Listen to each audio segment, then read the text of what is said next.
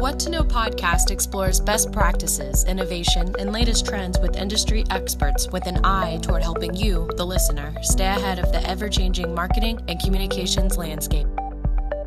Good afternoon. This is Aaron Strout, CMO of W2O Group and host of the What to Know podcast. And we are here today still at the National Summit on Strategic Communications. I am sitting down now with Stephanie Cathcart, and I could pronounce her last name differently if we were in Scotland. We were joking about that before. She is the Global Head of External Affairs at GE Oil and Gas. And I believe you've been there for about 2 3/4 years, 2 years and 9 months, LinkedIn tells me. But you have a fascinating background. So first of all, welcome. I'll let you jump in before I get too long-winded. You have things in your past, like I think you started at Edelman. You spent time as the press secretary for the U.S. Department of Labor. You worked for Bush and Cheney on their campaign in 2004 and helped with the inauguration. You worked for 5 years for the National Federation of Independent Business, NFIB, as a senior media manager. The thing I think I was most fascinated, although one could argue the Bush-Cheney thing, you spent 6 months in Nairobi, or at least working on sub-Saharan Africa for GE Oil and Gas. And looking at you, and not to say, you can judge a book by its cover, but you just, you're fair-haired, blue-eyed. You don't strike me as someone that would be spending time in sub-Saharan Africa. So, and I'm sure you have a wonderful story, but I'd love to hear a little bit more about that. I could talk to you for hours about my time there. Just a wonderful experience. I was in GE Corporate before I came over into the oil and gas business. And in my time there, as I was expanding my expertise in global communications, I had gone into my boss, and we had some conversations about, okay, how do I get a little bit deeper on some of the businesses? How do I expose myself a little more globally? And so I had this fantastic opportunity. Oil and gas, GE's business, was expanding their footprint in sub-Saharan Africa, a really important market for us, and they didn't have a communications presence, and they needed somebody to come in and kind of set up some structure for them, make some decisions about how to staff it, what we needed to do in the marketplace, right? To help introduce our company, to help our sales guys in the target markets. And so actually it was funny because right up until maybe about a month before, I was supposed to be going to Nigeria, Lagos, which is anybody who's lived or worked or visited Africa knows that's a very different experience than going to Nairobi. But at the last minute, we flipped it and put me over in the headquarters with our CEO in Africa. And I tell you, it was hands down the best experience of my life, not just from a professional sense, which I think is important, right? I grew in so many ways in how you approach global markets, how you introduce yourself in new countries, all the cultural things that you have to take into account. And yes, being a Caucasian, blonde-haired, green-eyed gal running around there, right? But also the personal experiences. I met amazing people. I learned a lot about myself. It's also a fun life being there because you're in an expat status, right? So I literally had to get up, go to work, do my job, and enjoy Africa and enjoy the experiences. The rest is certainly makes it a little bit easier to tolerate any hardship, which there was none for me. It was just an incredible, wholesome experience, which you don't always get, work and play. That's awesome. And I realized as I was saying that, I don't know what someone would look like that would go over there, but like I said, you look like, you're a person that works in, global comms and, very confident and all that. So anyway. Well, no, and look, actually there's a lot of experiences and learnings you can take from being in a market like that, right? So here in the U.S., we're incredibly diverse, right? You look around, but actually a lot of these markets, there's not a lot of diversity.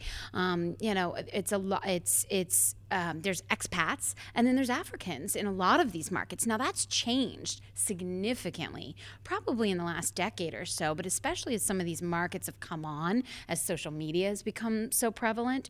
But it's different, and you have to be able to carry yourself in that. That could be a little intimidating maybe for somebody that's not used to being in that environment. Different languages, different kind of approach to how you engage with people and the deference and what that means. Just like any place that you go. Same thing in China. When you present a business card in China, you present it with your two hands, and it's a very formal procedure. year versus maybe another market. So there's a takeaway to that, and I think it was a good learning for me. And frankly, I wouldn't have had it. I'm in a global company, but I wouldn't have had it without being really immersed in it, and that makes a difference. Yeah, well, I assume that was the case, and I think, we're skipping out on a panel right now with some folks from Takeda and Marta, who we interviewed earlier. We're going to actually interview Naboku later tomorrow, I think.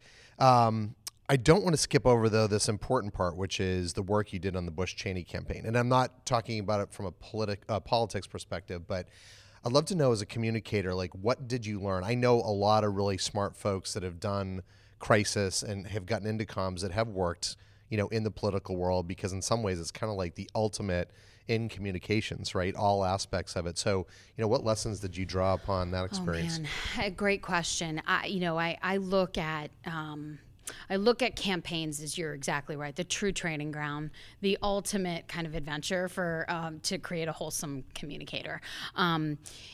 Probably not since the campaign, I would say, have I learned as much. I mean, GE is certainly surpassing that now, given my time here at 6 years.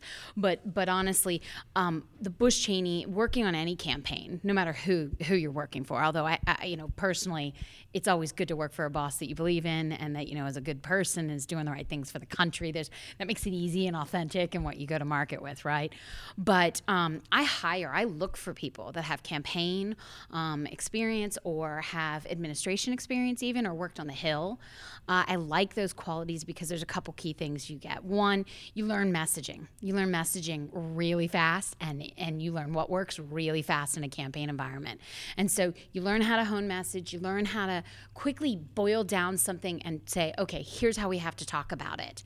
And then you learn about repetition and how you bring that to life through different platforms, surrogates in the case of campaigns, through advocates, through grassroots, through the rest of your media channels that you're going to use.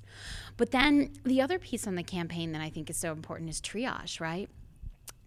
Campaign teaches you how to prioritize the things that are important, minimize the things that aren't, and to have a strategy and a reaction that's fast, that's agile, that pivots with the issue, and that you respond to quickly. So take those fast messages, learn how to put them to work. And so that triage and ability to sort of manage a lot of things, pick the things that are most important, is, I think, incredibly important now as we think about prioritization being such a challenge for communicators.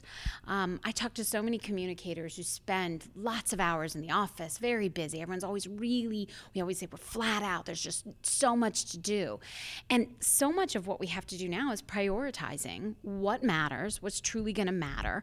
I could fill my day doing nothing but a few social media projects around one particular piece of equipment in my day job, but that's not the priority. And so you have to be able to quickly make those decisions, do those trade-offs. And in a campaign, you have no choice but to pivot quickly. There is no other option because you have a finite period of time to get your guy elected. Yeah, well, so that's great, and I couldn't agree more. I do want to sort of evolve into current time, right, which is now we're talking about GE Oil and Gas. And I will be completely transparent with you that when I saw that you were talking about digital transformation, the real thing for oil and gas, I was like, how exciting can this possibly be? What I will tell you is it was actually very exciting. And I think, as I was saying before, definitely a mind meld with, I've grown up in digital and social. And so you talked about this concept of digital industrial. You talked about your merger recently with Baker Hughes. Coming up. Sorry, your impending merger. We need to speak clearly about that stuff. I get it. But the thing that I really loved is you talked about sort of the things that you're focusing on, and I was a little surprised, but pleasantly surprised and nodding my head the entire time you were speaking, because if I could have sat down with someone, over the last 10 years and said, here are things you should be doing, you were nailing all of those things. So clearly we were, grew up on the same system. So talk a little bit. Tell my boss that? I will absolutely. We'll make sure your boss hears this podcast. Lorenzo Simonelli, that's his name. Lorenzo, we're talking to you. Stephanie was on message. So you talked about digital capabilities. You talked about the GE story. You talked about global scale. The thing that I really liked, though, was you talking about today's communicator and the things that were really important. And so I'm not going to steal your thunder, but just as a hint, I loved the idea of comms for the bottom line, killer content, setting employees free. Like these are things that we sort of really work hard with our clients to get clear.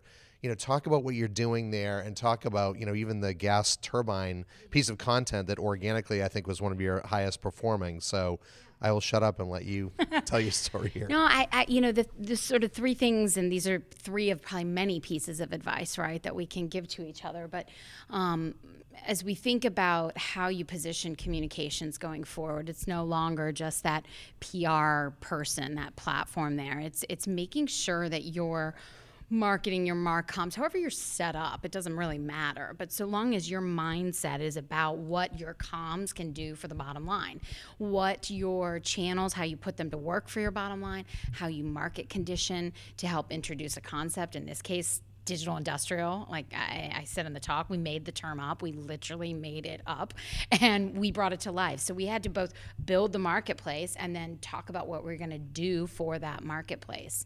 And so I think being able to show that communications can have a value there and that it's not on the outer edges in a B2B marketplace, I have to say that's not always the case. We're lucky. GE values it. They put us in a very important seat at the table. But that's not always the case. And I differentiate because in B2C markets, there's a consumer at the end of this who's going to demand that.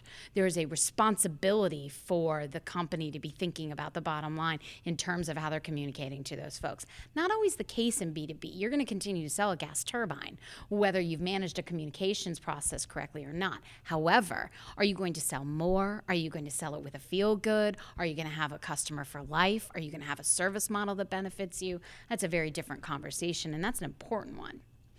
I talked a little bit about content and killer content. Killer content. I did call it killer content. That's because GE really values this. We're really gutsy. We don't communicate like a B2B company. We communicate a little bit more like a B2C company. And so what that's done is opened up some doors and some flexibility for us to test and have a little fun. I want to interject for 1 second because I think that's one of the things that really resonated with me. The way you were talking about it and some of the examples you were showing, I think people sometimes fall into the trap that if you're in B2B marketing or communications, you have to be boring and you have to talk about boring stuff. And guess what? The people on the other side of that B are people. And they are on places like Facebook and Twitter and LinkedIn and Snapchat and Instagram. They want to be entertained. They don't want to be bored to death with like boring specs and, sort of schematics and PDFs, right? That's right. They want things like drones and, very interesting pieces of content. So I just wanted to stop and tell you, I was really glad when I heard you say Thank that, you. and I'm glad to hear you say that again. No, that's great. Well, and we've done it in some cool ways. You mentioned earlier one of the fun examples that I shared. We launched a brand new gas turbine, which is boring to everyone else in the world, unless you work in oil and gas, perhaps. But we were able to do it in kind of a fun way that was completely counterintuitive to what you would expect for a 5-year engineering project that truly is a work of art and an incredible piece of engineering. Right, so you take that, and what we did is we launched it at a customer event. We have this annual customer event in Florence. It was built in Florence, and too big to get it into the space that we were having it. We were doing it at the Santa Maria Novella, which is a very famous monastery, one of the most historic buildings in Florence. We did it in this old courtyard with about 1,000 or so customers milling about, and you had these old, the olive trees going up, and this beautiful old stone backdrop. So you got this historic old place, and we basically put on a laser show and had a full-scale hologram of the actual turbine at the end of that with a lot of interesting facts. That was probably safer than bringing the actual turbine in and accidentally knocking over one of these old trees or stone walls. That's right. And look, we wowed them. We did a big techno show and kind of did it in our cool way, the way we wanted to. And what we did is actually, we're very proud of this. GE Oil and Gas is the first GE business to launch a piece of equipment on Facebook Live. And so we kind of had this cool thing. We said, well, why don't we put this out in another way? We can bring them in. Everyone loves a good laser show, right? And everyone loves a good hologram. And why not talk about the technology, show the technology, and give them something to feel, give them something to see? So that's what we did, and it was our largest organic viewership for GE overall. And I say organic mainly because we didn't put any paid behind it because we weren't quite sure what we were doing with it. And it really paid itself over many times over, and it's something that I don't know how we could replicate it that way again, but it certainly is a testament to us testing a new channel and doing it in a cool way when we have a visual story to tell. Well, and I think you don't have to do something novel every single time, right. but to break through is good. And if you're using some of the principles you use, so like I love the fact that you talked about thought leadership, and I think the fact that your team spends about 75% of its time doing this. You talked about your tech talks, which was a partnership you did with LinkedIn, but it's on your .com, so you get the SEO benefit. I don't want to forget about, though, the thing that I'm very passionate about, which is this employee, set your employees free is what you said, but talking about this employee communications, employee advocacy, the ability to get the right social tools in their hands. I'll let you talk about Elevate and just sort of how I think a lot of companies have a hard time with that, but talk us through like the benefits you've seen and how you've gone about doing that. Look, it's a risk reward for any company, and you have to do what works with your culture. If your culture's not there yet, you need to ease them into it. But GE had a culture of trust, of compliance, and we said, look, employees are brand ambassadors. They're your best advocates. Why not put them to work? Why not open it up? And so we didn't put a lot of rules on them. It was really gutsy of us. We have 300,000 employees in the world. I mean, for a test, that's a pretty big test. But we said, look, our employees care about our company. Like, they care about what they do. They're good at it. We're a good company to our employees. And I think we feel that our employees have a loyalty to that. And so, look, yes, you sign your spirit and letter as part of our company. Yes, you go through compliance training. But at the end of the day, what you put out on your social channels are what you put out on your social channels. So what we said is, all right, so let's make sure we arm them with good information. Make sure we know where they can find good information. And just in the last few years, we've brought in a couple cool platforms that we're kind of testing to help channel and maybe funnel people that perhaps weren't advocates, but we wanted to take them over into advocacy space. So one of them's Eddie. It's specific to GE. We built it ourselves, and so it's a place that streamlines content. You can opt in, opt out of different search filters, but it's GE specific content, and allows them to share and allows them to show engagement. And one of the things that's really important about that is that we as a company can see not them personally, but the numbers and the data and what we're getting as a result of it. One of the things I was talking about earlier, that bottom line piece, it matters to be able to show where that content's going, who it's going to, are they stakeholders that matter to you, and how is it being amplified as it goes out into the marketplace. The other platform is Elevate. It's connected, and we're working on a connection actually into our marketing platform, Marketo. If we crack this code, it could be a big one. But Elevate is something that LinkedIn put together. It brings in other platforms as well. It's a very similar concept as Eddie, only the difference is that it also can bring in outside content, which we really love because it's a little more thought leadership driven. And what it allows our guys to do is share, engage. They can post in that way and track. And then we the big mothership platform, can amplify that. So we can put out subject matter experts in a really unique and different way. And these engineers, man, they have communities of people that they follow. I think we put out a drone video, and the thing blew up. And it didn't blow up in oil and gas. It blew up over on the avionics side. And then all this crossover technology and sharing and group sharing started happening. It was really fun to watch. So I think we took down the barriers, but then we kind of gave them some tools and allowed them to just put it to work.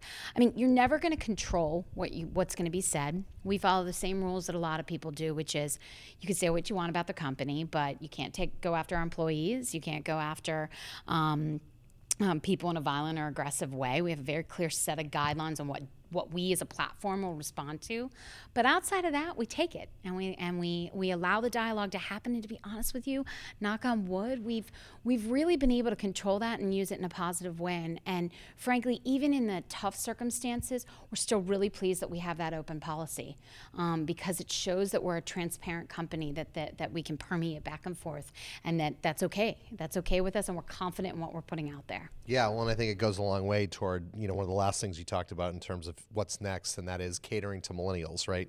We know that millennials are all different, but at the same time, there are general characteristics that are similar, and some of that is being more digital first, and the other is really trusting in a company that is transparent and treats them like adults. And it's not to say that baby boomers or Gen Xers like to be treated like babies, but I think there is that element of, I can go to a lot of places, right? As Gen Xers are moving out, baby boomers are moving out of the market at a disproportionately large number, it's getting filled in with millennials. So you have to like work hard, and you're fighting against the Facebooks, I'm sure, and the Twitters and other, sexy B2C companies that you're, vying for that talent. So you have to really do everything you can to make sure you're getting the top talent in. That's right. No, that's right. And it's a great platform, and if we can show leadership in that way. But if you can put it to work for your objectives, gosh, what a added benefit to that. I mean, I think about us from a global point of view, and social is the great equalizer for us, right? So we're in so many markets, and frankly, Africa is one of those, we started there, right? But they leapfrogged the industry. They totally missed and skipped over. And they started on social channels. They didn't start with email. They started with Facebook. They started with WhatsApp. They started with all these other platforms. And so you have to be able to go to them the way they want to be talked to and about and with, and engage with them in that way. Frankly, as I think about the great crew change, which is what the oil and gas industry talks about, the retiring workforce, this baby boomer group that's leaving, we talk about that crew change, and I talk about how we make sure we represent ourselves as a company that young engineers, young data scientists want to come and work for, because that's who we want to come and join us. Yeah, and it's a hard group to attract, but it sounds like you're doing all of the right things. I do want to pull us into the sort of final section. This is one that I like to do with, to sort of focus on with all the guests. Who is influencing the influencers? So we talked a little bit. I think we're going to skip book because you've read a lot of comms books, but what's inspiring you is maybe more blogging content. And by the way, we are live at an event, and we've got our caterers setting up for drinks later. And then, who inspires you, or who's sort of been one of your influencers in your life? And then we'll do the last fun question after that. So from the influencer standpoint, I've been lucky to work with a lot of really great communications professionals, and just learn a ton from them. I've been lucky to have some great bosses at GE. Gary Sheffer was our chief communications officer for a long time at GE, and I tell you, I learned very quickly that, and I'm still working on this myself, but you can say a lot with a little. And Gary was always a very level head, a very measured guy.